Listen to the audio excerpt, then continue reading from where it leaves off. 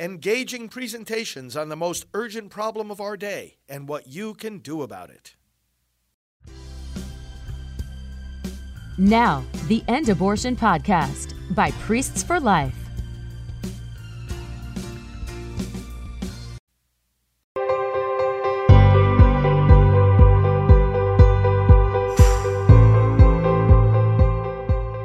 Well, greetings, friends. Pro-life leader Frank Pavone here, National Director of Priests for Life, and welcome to our time of prayer and scripture reading together. Good to be with you. Feel free to leave your prayer intentions in the comments, and we will delve into the Word of God. Let's put ourselves now in His presence. In the name of the Father, and of the Son, and of the Holy Spirit. Amen. Father, we see chaos in the world. We see danger, evil, and sin. But today we want to see you even more clearly. We want to see your Son Jesus. We want to see the Holy Spirit at work in the world. Enable us to focus on the things of you, O God. Aware fully of the problems in our world, but even more deeply aware of you and how you are working out our salvation and how you make all things work together for the good of those called according to your plan and promise. Enable us to repent deeply of our sins today. Enable us to embrace more energetically your commands and your new way of life. And now as we read from your word, may we understand it more deeply, live it more faithfully, and proclaim it more effectively through Christ Jesus our Lord. Amen. This is a reading from the Gospel of Mark. Jesus summoned the 12 and began to send them out 2 by 2 and gave them authority over unclean spirits. He instructed them to take nothing for the journey but a walking stick, no food, no sack, no money in their belts. He said to them, wherever you enter a house, stay there until you leave from there. Whatever place does not welcome you or listen to you, leave there and shake the dust off your feet in testimony against them. So they went off and preached repentance. The 12 drove out many demons, and they anointed with oil many who were sick and cured them. Well, brothers and sisters, this passage shows us the beginning of the formation of the church, where Jesus, knowing that his gospel had to be preached for millennia after he would ascend into heaven and no longer be walking around on earth in human form, began to appoint those who would preach in his name. See what he does here. Summons the 12, as this is his inner circle, these are the apostles, and he sends them out 2 by 2. This would be the case down through all the centuries.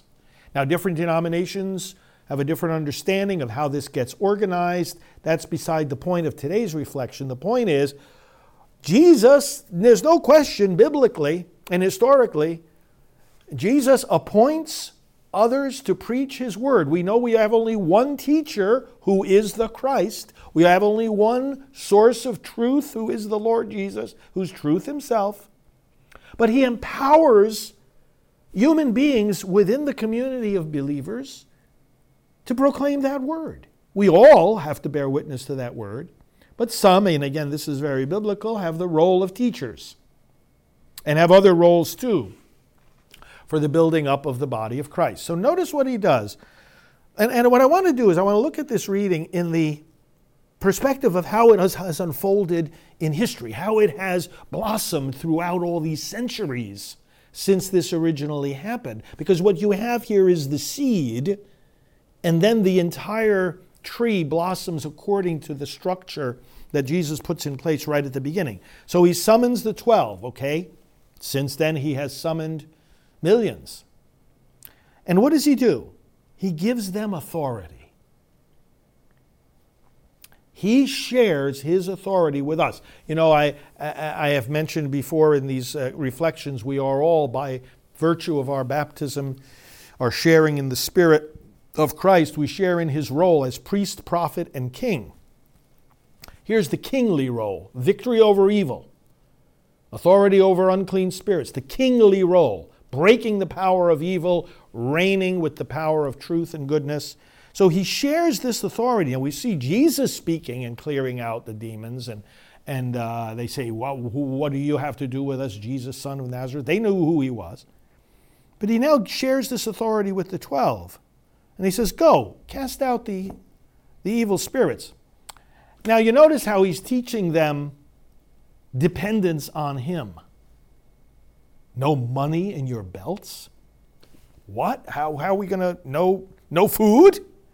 Take just a walking stick? Jesus was teaching them real dependence upon him and upon the solidarity, the unity, the communion, if you will, with those who would receive them.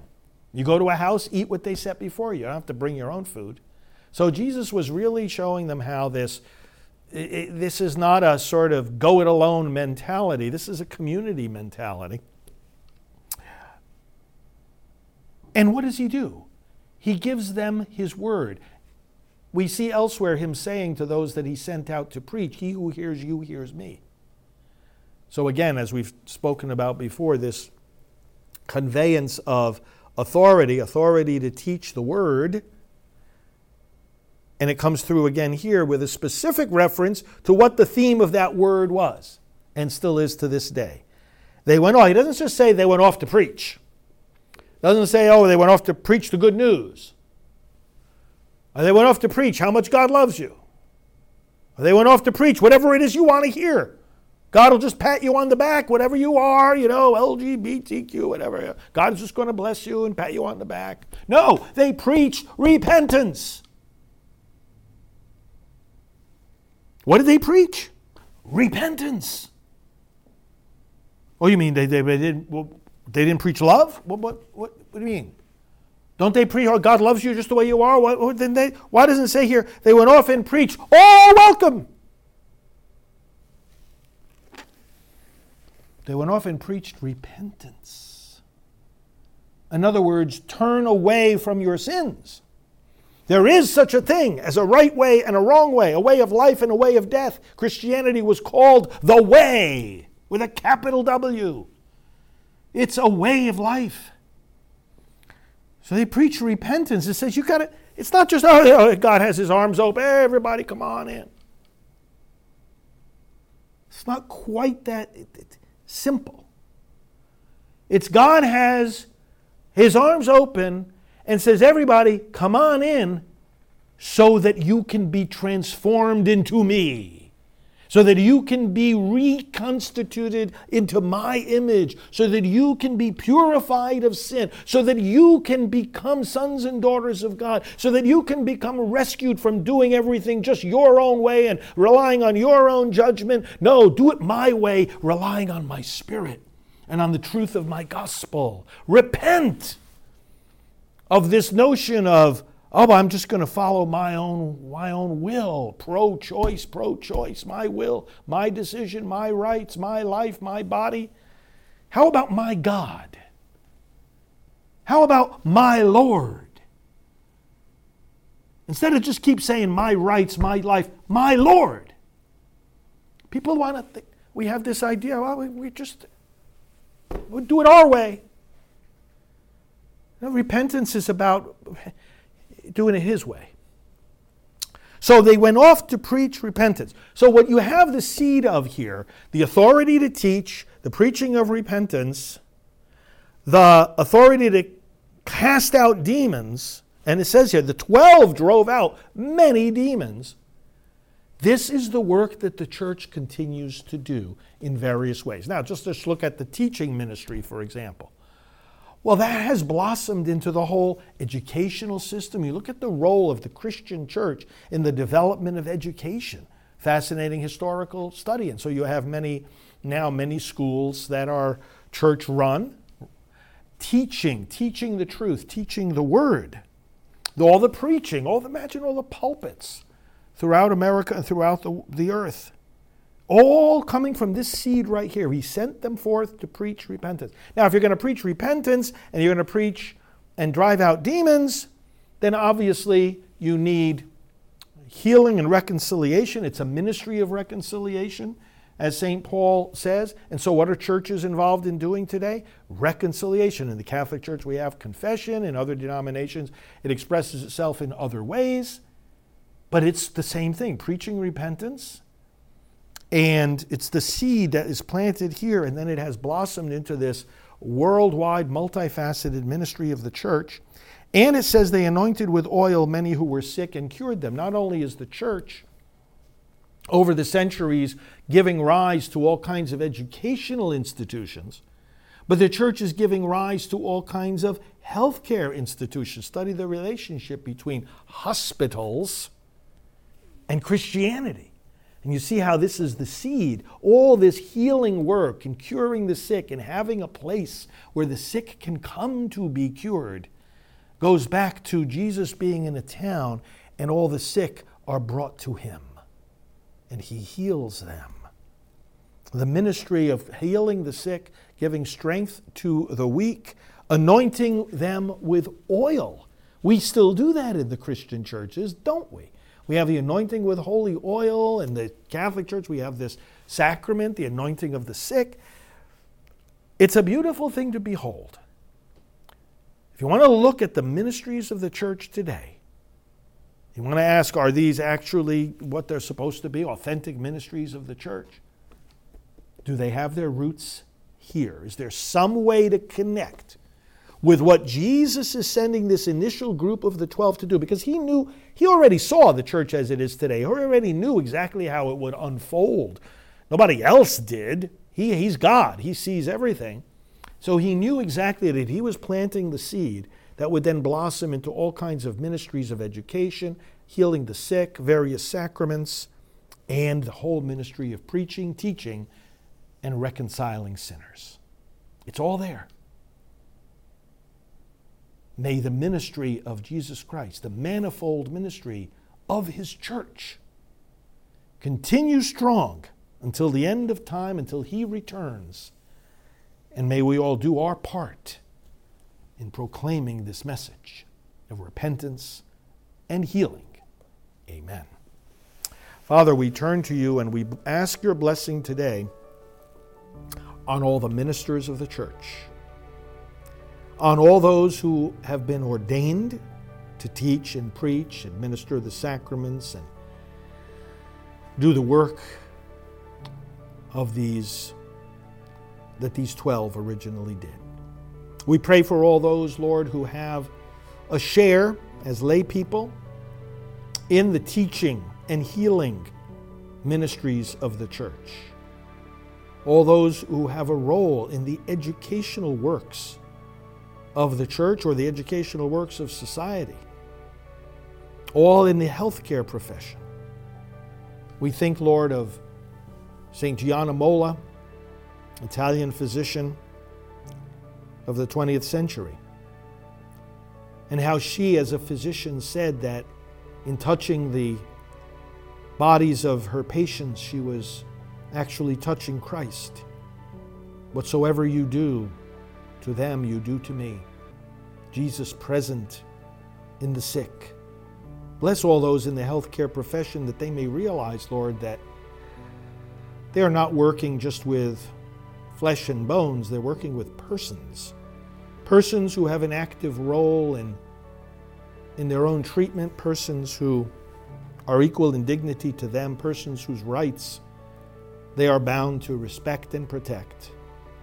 Bless the medical profession. Bless all teachers in the educational profession. Bless those who teach religion especially, and bless parents, Lord God, as they encapsulate in the family, which is the domestic church, the domestic school, as they encapsulate all these roles, teaching their children, tending to them when they are sick,